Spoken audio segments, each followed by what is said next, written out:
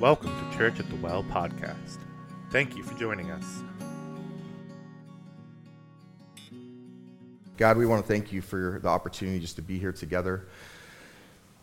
Lord, we pray for those who are missing, who are sick, who are still traveling. We ask, Lord, that you would be with them wherever they are. We lift up other churches that are in this area, churches around the world who are coming together to worship Jesus collectively. We pray for all of the messages, Lord, that are Bible-based. We pray that you would open our hearts and our minds and our ears to what you have to tell us here.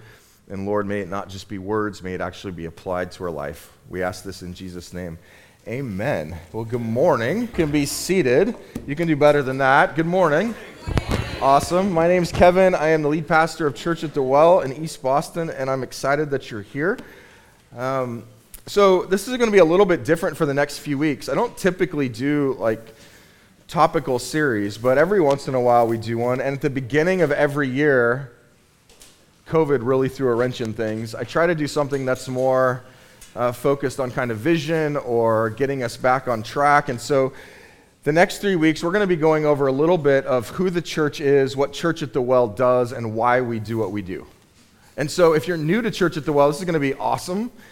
Because you're going to get to hear some of our story, you're going to get to hear who we are, what makes us tick, what our goals are, that kind of thing, and what you're potentially going to be a part of. For those of you who have been coming to Church at the Well for a while, like me, it's nice to be reminded of what we're actually here to do. Because in the mix of everything that goes on, oftentimes just the goals, the vision, all of these things can become cluttered. And what ends up happening over time in every organization, it doesn't matter if it's a church or a business, you end up taking all of this other stuff on, and sometimes what the main thing is that's supposed to be kind of gets distracted from, right? And so we're going to kind of bring us back to that main thing. So we've called this series Building Well. You see what we did there? All right, so Church at the Well. Church at the Well began as a vision while I was pastoring in California. We were studying John chapter 4, which we're going to go over next week. My daughter Lacey has heard that so many times that she's like, can I do that one next week? No, you can't. But the idea of Church at the Well, I mean, if you think of the name, we're actually called church. The name of our church is actually called church. We meet at the well, right? So we meet inside of a coffee house, and there's reasons for that. Today, though, what I want to do is kind of talk about like big picture. So each week what we're going to do is we're going to kind of narrow it to become more specific to who Church at the Well is and what we do. Today we're going to talk about mission. To make things simple, I think that the church as a whole, right, the Bible-believing, gospel-teaching, Jesus-glorifying church all have the same mission. We didn't develop the mission. We didn't enhance the mission. The mission was given to us by our Savior, and when He said, this is what you're to do, right? So if we process through all of that, it means that whatever church you go to, as long as it's gospel-believing, Jesus-honoring, biblical church, it should look the same to some capacity. Meaning the mission is the same for Jesus' church.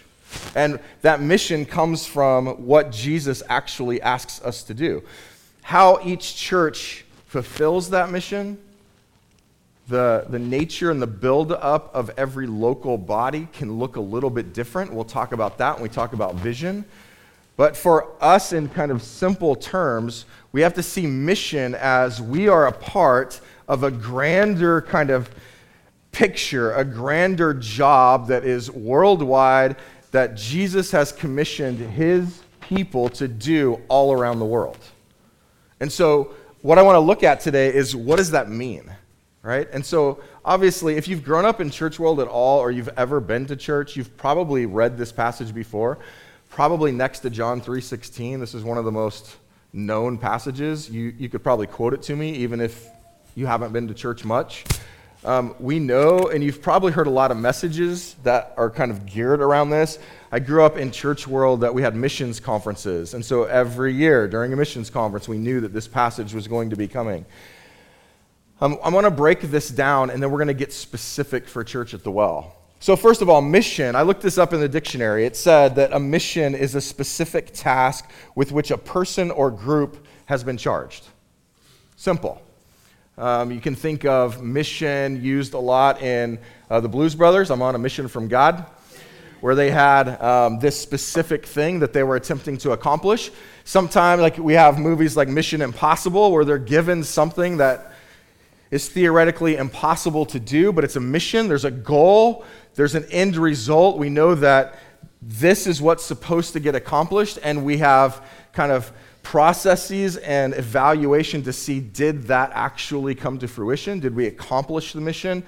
We as a group of people are on mission. If you know Jesus, technically you're on mission. It doesn't mean that you're fulfilling the mission.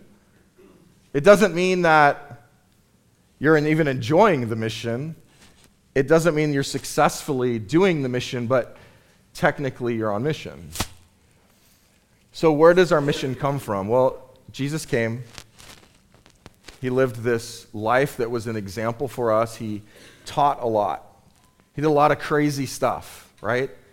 He spent time with a tight-knit group of friends. We call them the disciples or the apostles or whatever your tradition wants to call them. And he built into them. And then we know that he went to the cross and he died for our sins, and then 3 days later he rose, conquering sin, Satan, and death forever, and he offers us the gift of eternal life, new life in him, through faith in what he did, right? And when we pick up at this point in the passage, this has been accomplished. Jesus has come back from the dead.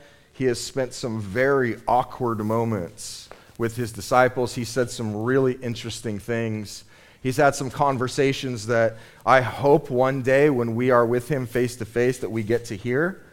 There's a moment where he's walking with these two guys that we don't even necessarily know much about them after he's raised, and it says that he explains everything about him from the Old Testament to them, and I'm like, why didn't you write that down? Right? There's a lot of, he's a caterer at times, he cooks breakfast, he restores Peter back to where he's supposed to be. There's a lot of things that are transpiring.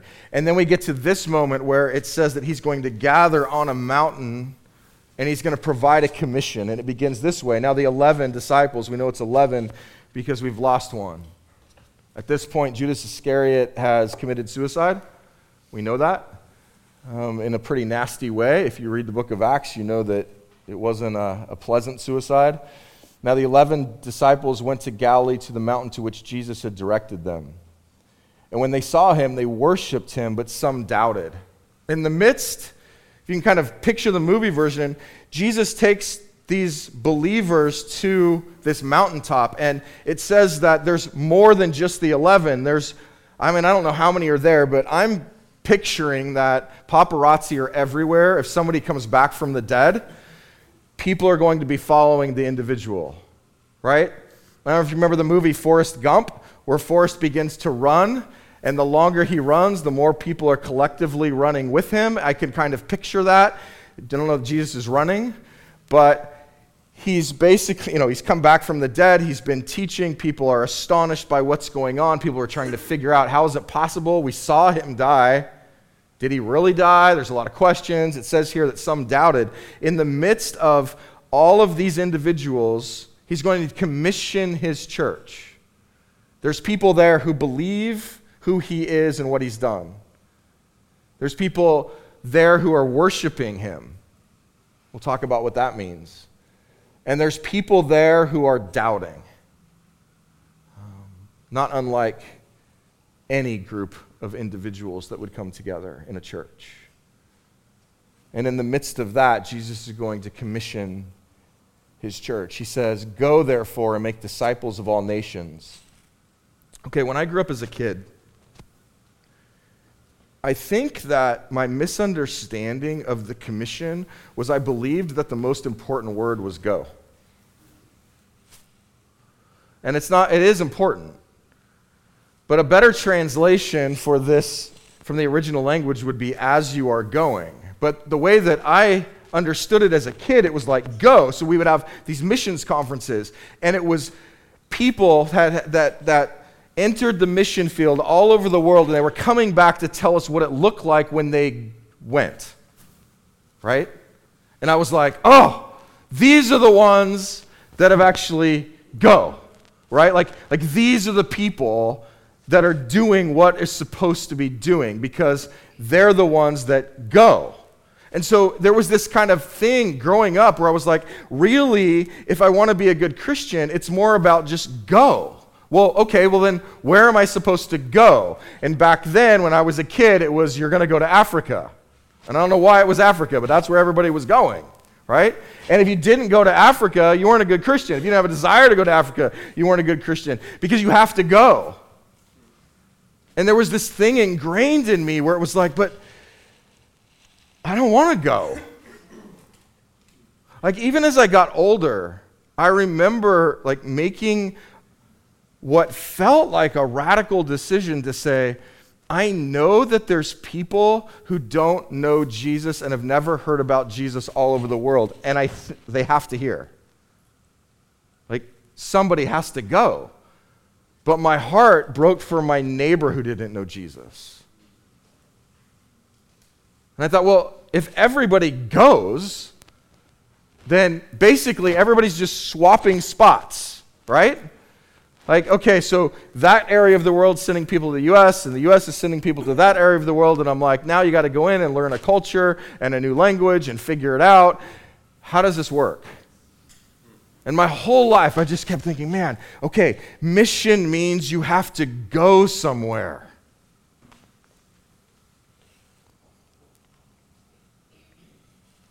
Go, therefore, and make disciples of all nations. I told you the better translation is this. While you are going, make disciples.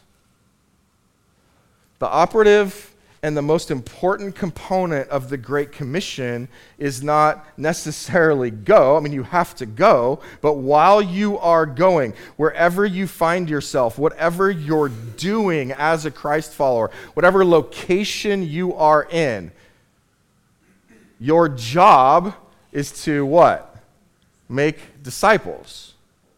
Your job is to convert people to Jesus? No. Your job is to help them say a prayer? No. That can all be part of it, I guess. But the ultimate end of the mission is what? To make disciples. Jesus came and he made disciples. Now, when I figured this out and I began to kind of make this switch in my head, it's weird because I felt like, man, Lord, I feel like you've called me to my neighbors, to the U.S., to be on mission here. And once the guilt of that went away because everything in me was you're supposed to go somewhere else, once that finally went and I realized, okay, so the job is to make disciples, then it became an overemphasis on the making disciples to where I felt like, okay, it's my job as a called missionary to make sure that disciples are being made everywhere that we're going. And there was this push. It's like, man, okay, you need to become a disciple. What does that look like? And we began, I remember growing up in another church kind of context where it was like, okay, we're going to make disciples of you. So here's what you need to do. You need to go through this class, 101. And then you're going to go through 102. And then you're going to go through 201. And by the time you get done with all of these classes, we're going to give you a certificate that says, you're a disciple. And I was like, oh. That's how this works. So what my job is then is to figure out what process or classes or studies do I need to put in place that are going to dictate everybody goes through to become a disciple. And then I was watching the process happen. And I was like, it doesn't feel like the people that are going through these classes are coming out the other end different. It feels like they know a little bit more about Jesus. That's good. It feels like they might have some more biblical knowledge. That's good. But what I'm seeing them practice in their life isn't any different than when they started the process. So why are they a disciple then and not before? And this began to kind of churn in me. It begs the question, if the ultimate end of the church is to make disciples, then we better know what a disciple is and how to make one.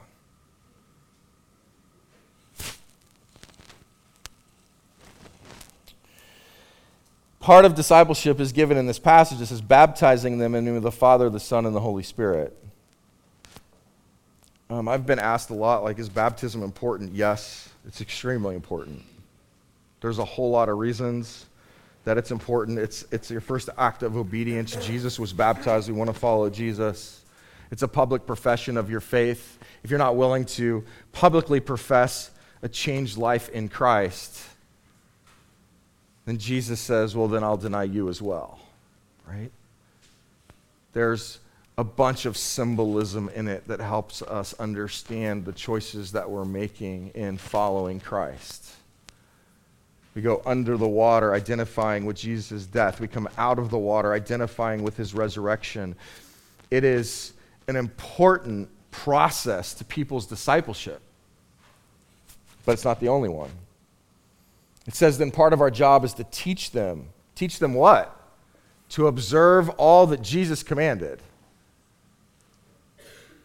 What does that mean? It means that if disciples are going to be made in a church, and the discipleship comes from partly understanding what Jesus taught and helping them understand that as well, then it means that we have to know what it is that Jesus taught, and we have to know it well enough to be able to pass it on. But it's not just like, if you look at Jesus' teaching method, it wasn't just, hey, all right, at 10:30 we're going to have our next lecture, and bring your notebooks. What did he do?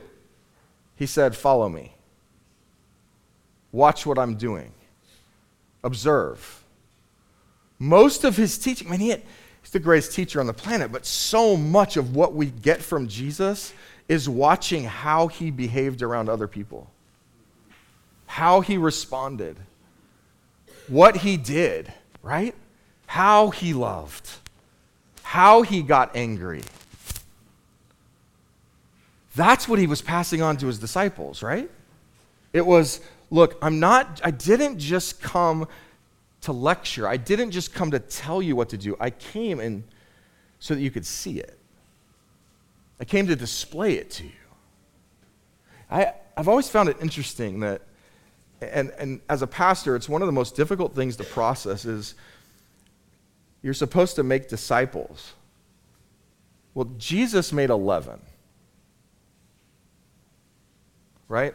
And I think, how is it that I could possibly do better than Jesus? Like, he focused 3 years of his life on a small group of people, right? And really, if you study Jesus' life, it was really 3 that he poured into the most. He said, look, you're going to watch me. I'm going to tell you why I'm doing what I'm doing. You're going to see it. And as he commissions these 11, as you are going, I want you to go and do what I've shown you to do. Go, make disciples. Baptize them as I was baptized. Teach them what I taught you. Show them what it looks like. Teach them in how you behave. Let them see it. Let's work it out. It's not just a classroom environment. Like, show them what it looks like.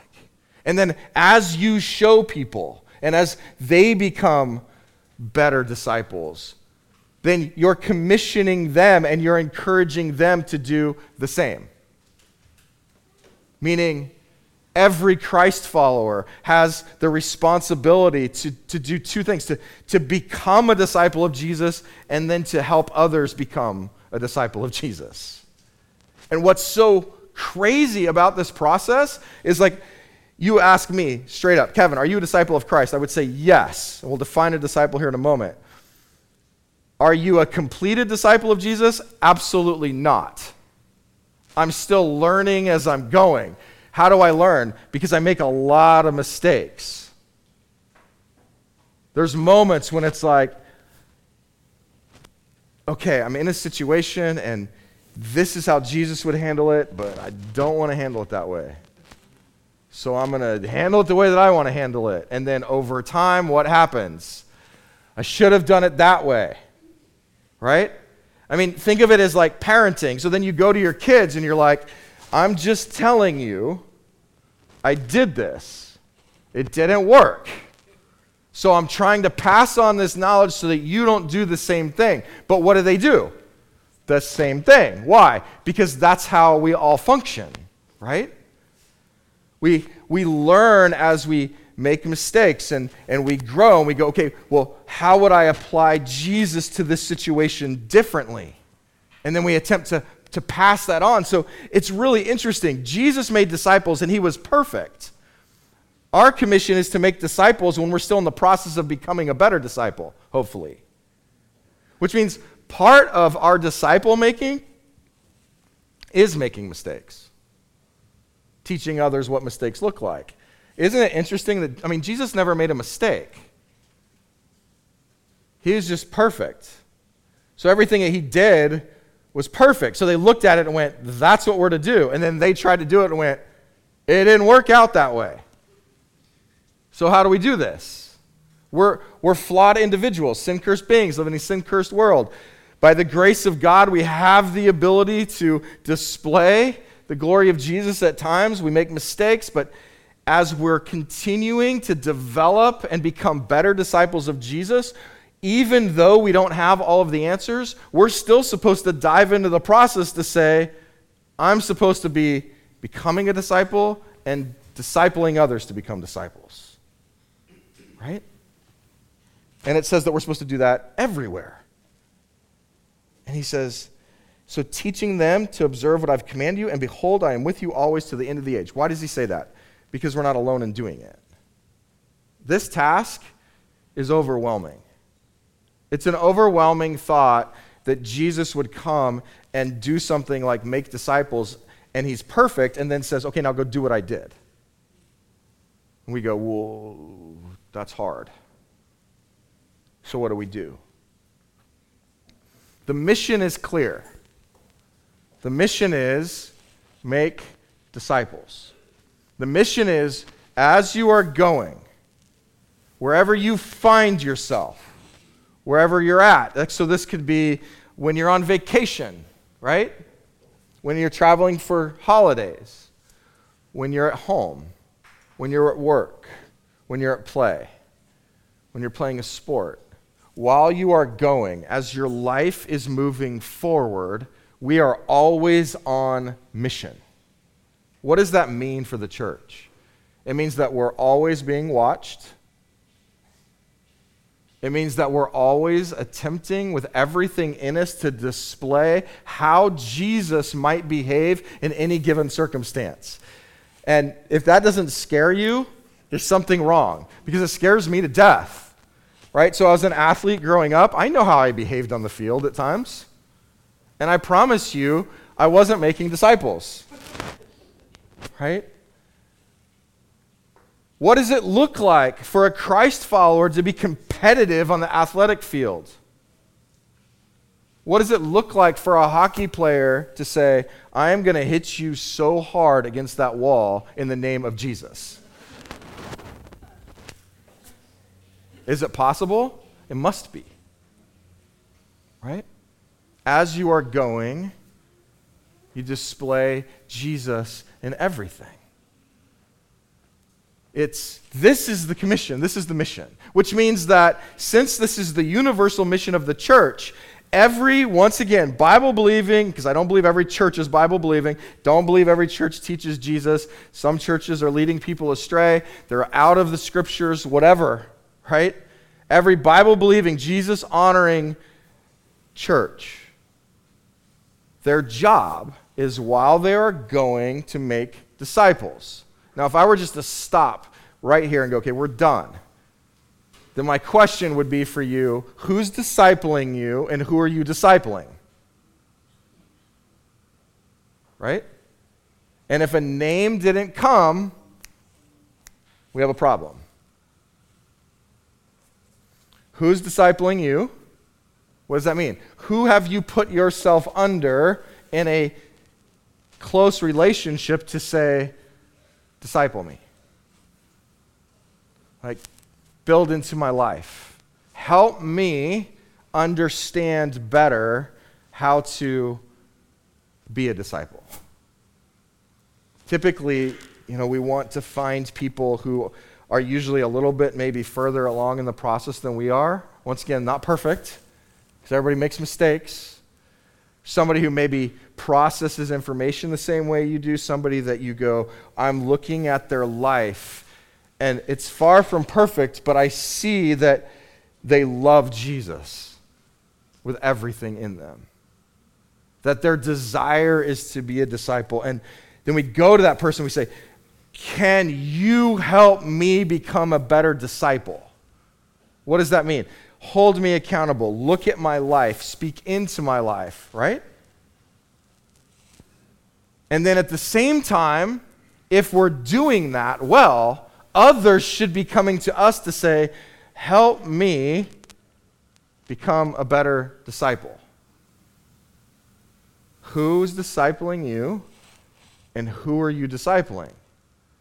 Now here's the rub. If nobody's discipling you,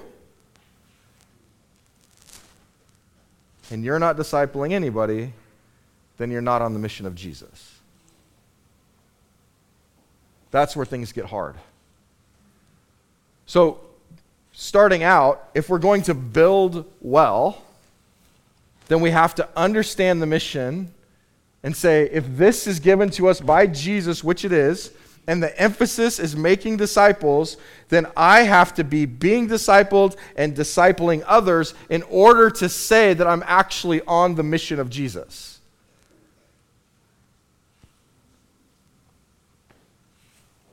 So what is a disciple? So we go to the mission. I mean, every church, I told you, every church should have the same mission if it's Bible honoring and Jesus teaching, right? We know we're to make disciples. That how every church decides to describe that in their mission statement looks different, right? So you could go to the Church at the Well website right now, and you could look up what is the mission of Church at the Well, and it's going to say Church at the Well exists to make disciples of Jesus who worship him and find their greatest joy in his glory. That's the way that we describe basically the Great Commission. And the reason we poured over this so long, why we described it this way, and I want to break this down for you. So the mission of Church at the Well is to first make disciples. So we have to know what a disciple is if we're going to understand if we're making them or not. Right? So we start there. So what is a disciple? Well, I think one of the best verses to help us understand what disciples are is Luke 9:23. It's Jesus, and he's saying, he literally looks at individuals and he says, look, if you want to follow me, there's something that has to happen, right? So a disciple is an individual who says, I'm going to become like you. Okay, so you can become a disciple of anything, right? So I don't know if you've read this, and I don't know if it's actually happening or not, but it's been all over the news media that SatanCon is coming to Boston in April. Okay, so if you've ever been to Comic-Con, right? SatanCon's coming. You can actually go on their website and get tickets if you want. I hope you don't. Okay, so what is it saying? You can become a disciple of anything, right? You can. You can become a disciple of the enemy. You can become a disciple of the New England Patriots. You can become, you pick. It can be anything, right? You're literally saying, my life is going to emulate somebody or something. When you commit to that, you're saying, I'm working in a discipleship process to become like this person, right? So there are things in my life where I go, wow, I said that I was a disciple of Jesus, but when I really process and look at my life, I wasn't a disciple of Jesus, I was a disciple of athletics. Right? And I mean, Jesus may have been thrown in there, but I was really a disciple of something else. So Jesus says, if you want to follow me, if you want to become a disciple, there's something you have to do. You have to deny yourself, take up your cross daily, and then follow me. Now, what that tells me is that discipleship is going to be something that's not natural to us. Because nobody wants to deny themselves. In fact, we live in a culture that would say, deny yourself. Don't deny yourself, give yourself. Give yourself to everything that your heart desires to give itself to. And Jesus would say, that's dangerous, because what you give your heart to is what you will become a disciple of. Now, let's process this from a practical way. So, denying yourself means that you're giving something up. You are sacrificing. You are saying, I'm going to do something or sacrifice something or eliminate something or add something that I wouldn't normally do. So there's time and energy and money and whatever it is to deny yourself to say, I'm going to do that. So if I stick with my analogy as a soccer player, one of the things that I realized, if I wanted to be a good soccer player, I needed to deny myself some things, like ice cream and Taco Bell. And you're all like, ew, guilty pleasure. And chocolate and physical pain and running. Right? All of these things that my body's going to hurt. I have to sacrifice time. I have to spend less time here and more time here. I'm denying things that I might want so that I can become better at what I'm saying I want to become a disciple of. Jesus is saying the same thing. He's saying, here's the issue. Discipleship requires commitment and sacrifice and pain and suffering and difficulty and self-denial. And you go, well, that doesn't sound very sexy. It's not, but it's beautiful. Right? And if you're just trying to figure out, like, the church world, like we praise people in our culture who are willing to do this in other areas of life, right? Tom Brady's the GOAT. Why? Because he's an amazing quarterback. And we see what I don't know all the situation, but I can read news and I go, it appears from my perspective, I could be wrong, that he even chose football over his family. Right? Meaning he denied himself many things. He eats avocado ice cream. I don't understand that. Denies himself many things to become what he wants to be. And then when he became that, we were like, oh, GOAT. And look at the sacrifice he made. Right?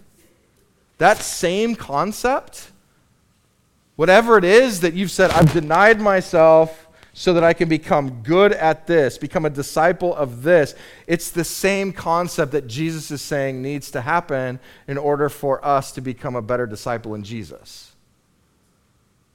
Now, what's crazy is everybody in this room and everybody on this planet is built a little bit differently. And what you need to deny might look different than what somebody else needs to deny. But the one commonality that we have is Jesus says, every single day, you have to literally make the choice by the grace of Jesus to deny yourself. And then there's another component to it. What? Take up your cross. I want this verse to say, take up what you love. Take up what you're most passionate about. Take up what really makes your heart beat fast. Like that, I feel like that's a better verse, so maybe we should just rewrite it. That's kind of how we live, right? It's like, that's going to cause suffering. That's going to cause pain. That's not pleasant. That's a cross. Jesus says, if you really want to follow me, you've got to be willing to deny yourself, take up the pain, and then go, right? So if you picture kind of what is a disciple, it's an individual who's literally willing to go, I know who Jesus is, and I want to be like him. I'm being poured into by somebody. I'm pouring out to others, right? You just kind of become this conduit. It's coming in and going out, and coming in and going out. And in that process, what I'm displaying to others, what my heart is doing, is I'm saying there's some things in me that need to be removed because they're not conducive to remaining there and being a good disciple of Jesus. So they have to be removed. So I deny myself those things by his grace and through his power and say, okay, that's a cross. That's something I've got to bear. That's something I'm going to have to carry around with me. But I'm following Jesus. He's there. Like, I'm able to follow him better because of what I'm willing to sacrifice. And what's our motivation in that? His cross. Right? Like, one of the things that I think we forget when we're thinking about mission is that it feels like, okay, well, Jesus saved you and then he puts you to work. Yes, but the reality is he saved you to give you a new life. He created you so he knows what your life should look like better than you know. Right? And so sometimes I think we look at this and we're like, man, that just seems like an awful lot. No, it's a privilege and it's an honor to be able to have communion with our Creator who knows why he created us and what we're supposed to do, and then say, help me do that. It's like, I don't know, picture your work and you're given access to like the boss man or woman, right? The person that knows it all. And you have full access to that person, and you go, man, this is a privilege. Like, I actually can walk into this person's office and ask them the tough questions, and they trust me enough to give me the answers, and it's going to help me succeed. And they correct me, and they do these things. It's the same thing. In Christ, we have access to our Creator. We can ask him, what am I here to do? What do you have for me? What is it that I need to deny? Because you're the one that made me. That becomes like the greatest privilege of life. It's not a burden, it's actually releasing burdens. It turns everything upside down. And when that happens, what we realize is, as a disciple of Jesus, denying ourselves and taking up our cross, even though it's hard, actually produces not just pain, but joy. Why? Because we get the privilege of becoming more like Jesus. It's just weird when you think about it, but it works. God figured it out. Go figure. Right? If anyone desires to come after me, let him deny himself, take up his cross daily, and follow me. Now, as I process this verse over and over, one of the things that I process is, Kevin, one of the things that means is that you don't know everything. And sometimes what I think I know is right isn't going to be. Sometimes what I think that I'm doing, or the motivation of my heart, maybe that's not right. Maybe there's something else here that I'm supposed to deny. It's a realization when you desire to become a better disciple of Jesus to say, I mean, the true disciple really says, I don't really bring anything to the table. And when you enhance this to its end, what you really come to the realization is, my job in denying myself and taking up my cross and following Jesus is to become moldable. In fact, Scripture uses this, right? Analogy. It's, I'm giving Jesus access to everything. And that means that as I give him more and more access, and I open up the next door for him to see and to come in and to change, there's going to be more things that I have to deny and more crosses that I have to bear and more joy on the other end. You think about the way that Jesus handled his disciples. Like, I always think, man, why did Peter stick around? Because it feels like Jesus was always chastising Peter, right? It's like, I heard Peter did it again, right? I mean, and rightly so, but I don't know. Do you hang around people? Do you want to hang around people all the time or become like somebody that's just constantly chastising you? And you would be like, no, why did Peter stick around? Peter stuck around because he knew who Jesus was, and he knew Jesus' heart, and he knew that he was his creator, and he knew, and he even said, where else do we go? You have the words of life. I think that at the true heart of discipleship is coming to the same conclusion regardless of what our life looks like or regardless of what we feel, that ultimately we say the same thing. Where else do I go? You have the only truth. You have the words of life.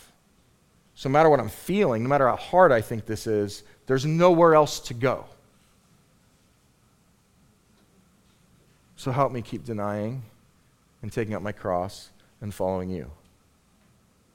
All right, so we dive back. Church of the Well, we say, okay, we're going to make disciples. We understand what a disciple is, who worship him. Worship comes from the word worth. What do you hold as most worthy in your life? Whatever that is, that's what you attribute worship to. Once again, it could be anything. And we've talked about this in the past. What you worship shows what you have the most worth in. I mean, we can find ourselves worshiping an idol that ultimately we would go, well, it doesn't feel like it's even bad. Like, oh, I worship my marriage, or I'm worshiping my kids, or I'm worshiping my job or success, or whatever it is. I mean, culture can even encourage us to worship other things, right? And it may not inherently feel like a bad thing, but ultimately a disciple's job is to see Jesus as the greatest worth. So when we see Jesus as the greatest worth, we're putting our weight into him, and that formulates this attitude of holding him at highest value. Well, that is what worship is. Worship isn't just coming in and singing. That's an act of worship. Worship is a condition of the heart. Worship is, what do I hold most worthy in my life? What am I thinking about the most? What am I motivated by the most? So we say, okay, we want to become disciples who worship Jesus, meaning we're finding him as the most worthwhile thing in our life. And what's so cool about that is when that happens, it changes everything. So if you talk to my wife, and she would say, Kevin, if you went to Christy and you said, what is the greatest gift that Kevin could ever give you? Do you know what she would respond to? That his relationship with Jesus gets better and better and better. And you go, what? That doesn't even sound like a gift. It is.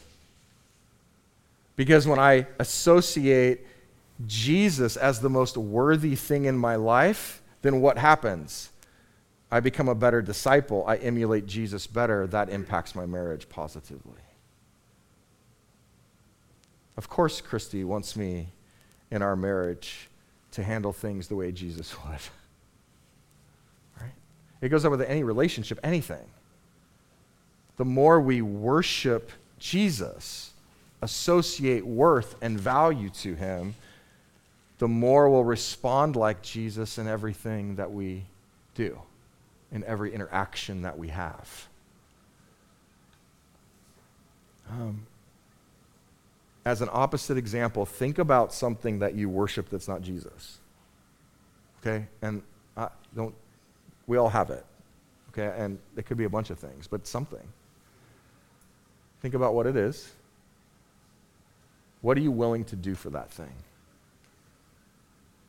it dictates the way that we think, the way that we process.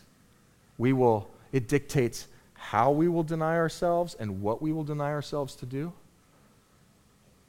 Imagine if the church, the individuals in the church, held Jesus at that esteem. Everything would change. We're to make disciples who worship him and find our greatest joy in bringing him glory.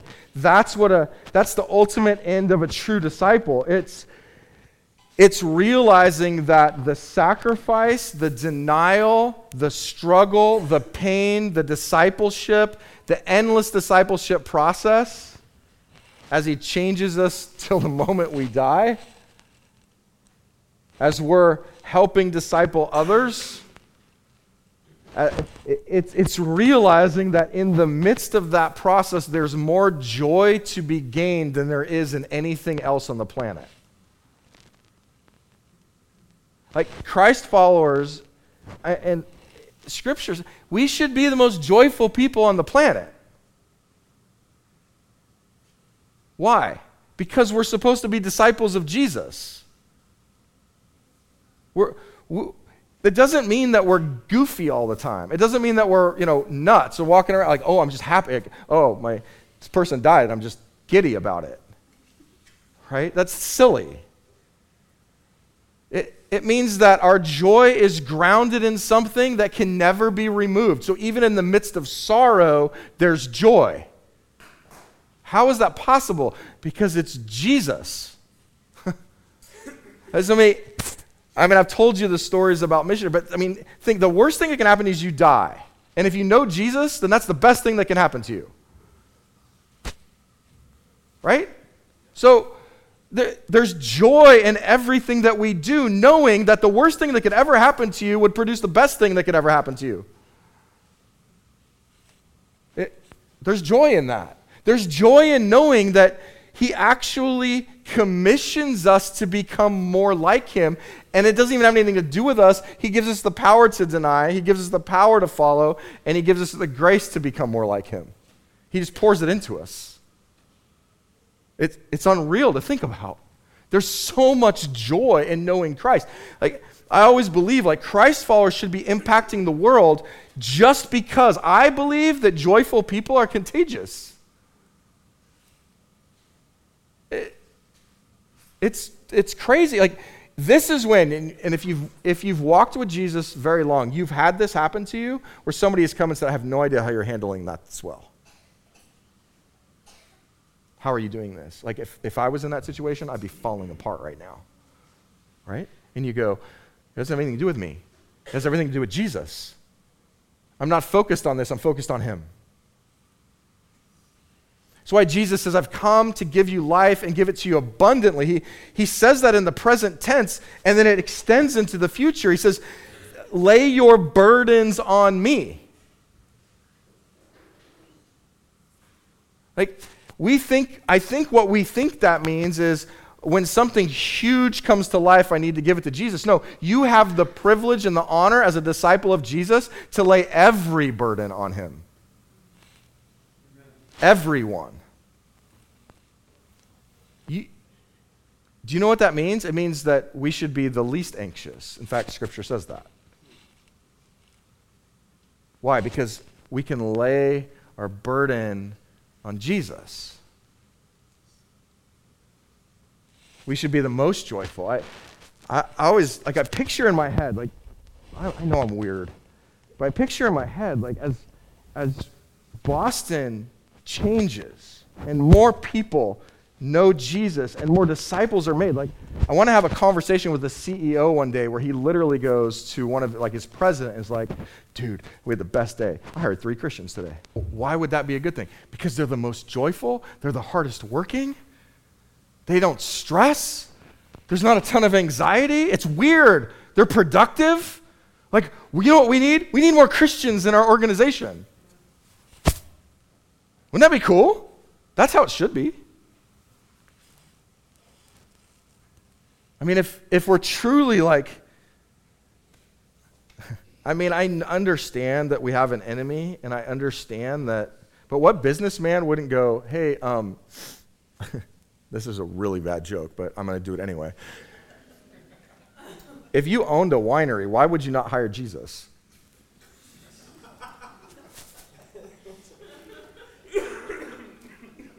Right?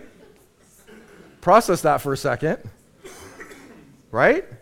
Like, you want the person that does the best job. Right? You want the person that causes the least amount of resistance. You want the person that's creating the least amount of trouble. Those are the people that you want to invest in, that you want to do things for, right? As a business owner, those are the people that we all look for, right? I don't go, oh, you know what we should do, Matt? We want to look for everybody that's going to cause problems in our coffee house. Let's hire them, right? I mean, we do that anyway because we're silly. I'm teasing. We would never do that. We look at people and we go, we want to hire people who are going to express the joy of Jesus, who are going to help create an environment that people are going to want to be in, right? I mean, once again, I understand the nature of the enemy, and I understand that Jesus was hated. He was hated so much that the world thought he had to die. But what's fascinating when you really look at Jesus' life, even the people that killed him said, we can't find anything against him. That's crazy. Even the people that hated him still wanted his help. There was something different.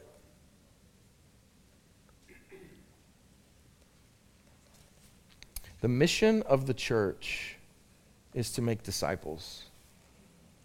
We're going to talk about how, next week we'll talk about what does that look like for us and how do we do that. But to kind of tease you a little bit, it's discipleship making is between you and the Lord.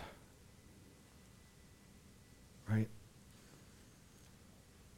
Like the job of the church is to encourage you to become a better disciple and disciple others.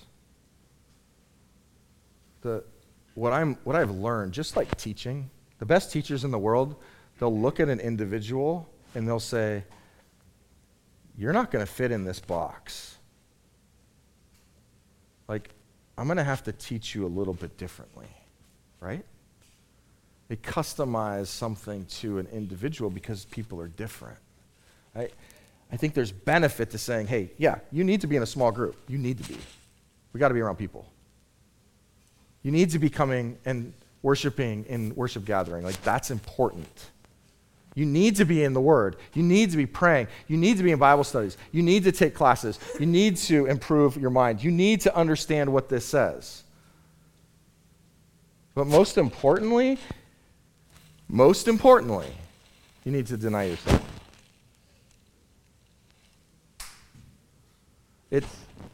What a shame it would be if, like what I witnessed, a bunch of people who really knew the Word, but there was no life change. When I tell my story, one of the things that I realized is that I understood who Jesus was, and I could tell you the stories, and I could even quote Scripture, I could even present the gospel, but I realized I was never discipled as a kid. What does that mean? It was never shown to me. It was never, okay, Kevin, this is how Jesus applies to this specific circumstance in your life. And I remember asking questions like that, how do I get to that point? And what I realized is there was nobody pouring into me specifically. It was always just, well, you need to go to Africa, and you need to take more classes.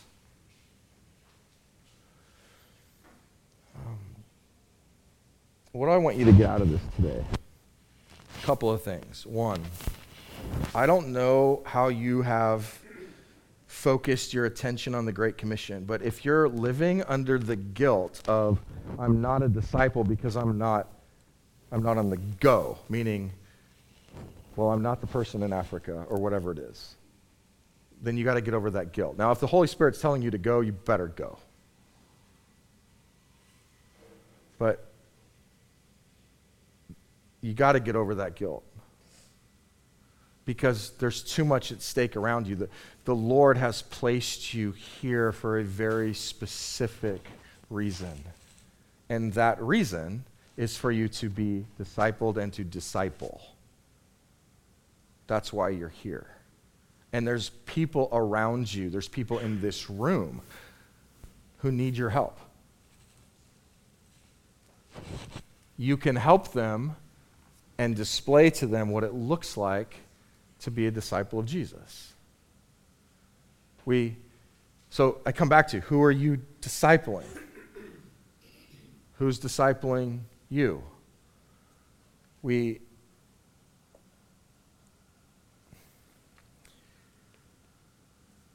most important component of the mission is this discipleship process. That's what we're here to do. Okay, so get past that guilt. I would like you to take away asking yourself that question. Think about the last year. So 2022, who discipled you?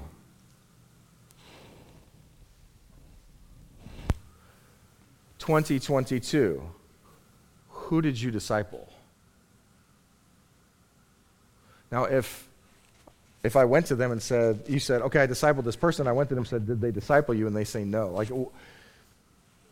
Like, did you actually disciple them? And if you say, well, I discipled 100 people, I'm going to go, you can't be better than Jesus. Right? You can't be. There's no way. I mean, most of you don't do it full time either. So who are you discipling? Who discipled you? Next, what do you need to deny? Like right now, as you're sitting here. Part of this process and understanding the mission of the church is to constantly be saying, what do I need to be doing to become a better disciple? It could be this. I'm worshiping something I'm not supposed to worship. I need to shift that to Jesus. It could be, my joy is terrible. I display no joy whatsoever. So do I really believe who Jesus is? What is it that you need to deny? What needs to change? What crosses do you need to bear, pick up, and follow Jesus? What is that for you? And then lastly, how can you help others do that? As we disciple others, we should ask those questions. The band's going to come up. We're going to sing one more song. I want to give you guys some time to process a little bit.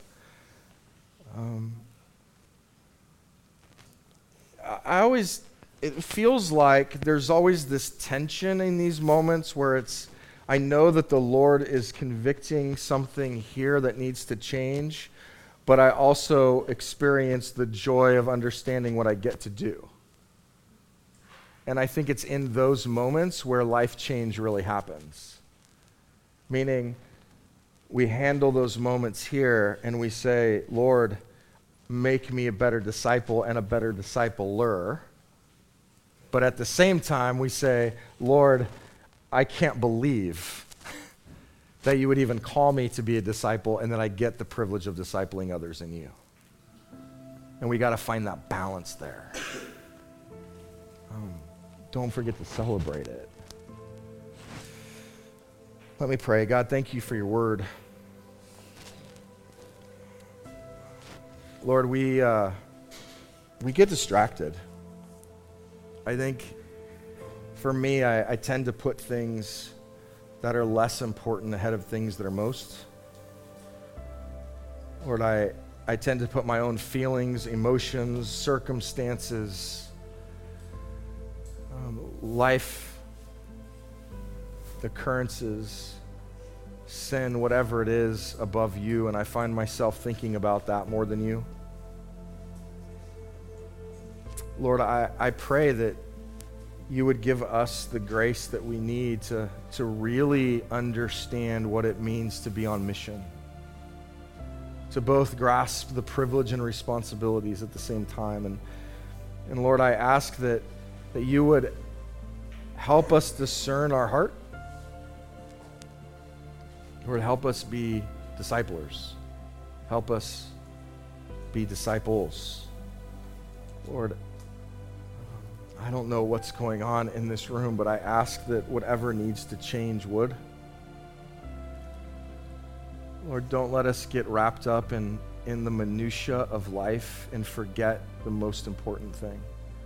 So, Lord, I pray that this church, the other Bible-believing, gospel-teaching churches in the greater Boston area would focus its attention on discipleship. And Lord, that you would be pleased with it. Fill us with joy. Help us not to be addicted to busy. Lord, work in our hearts. We thank you for that privilege in Jesus' name. Amen.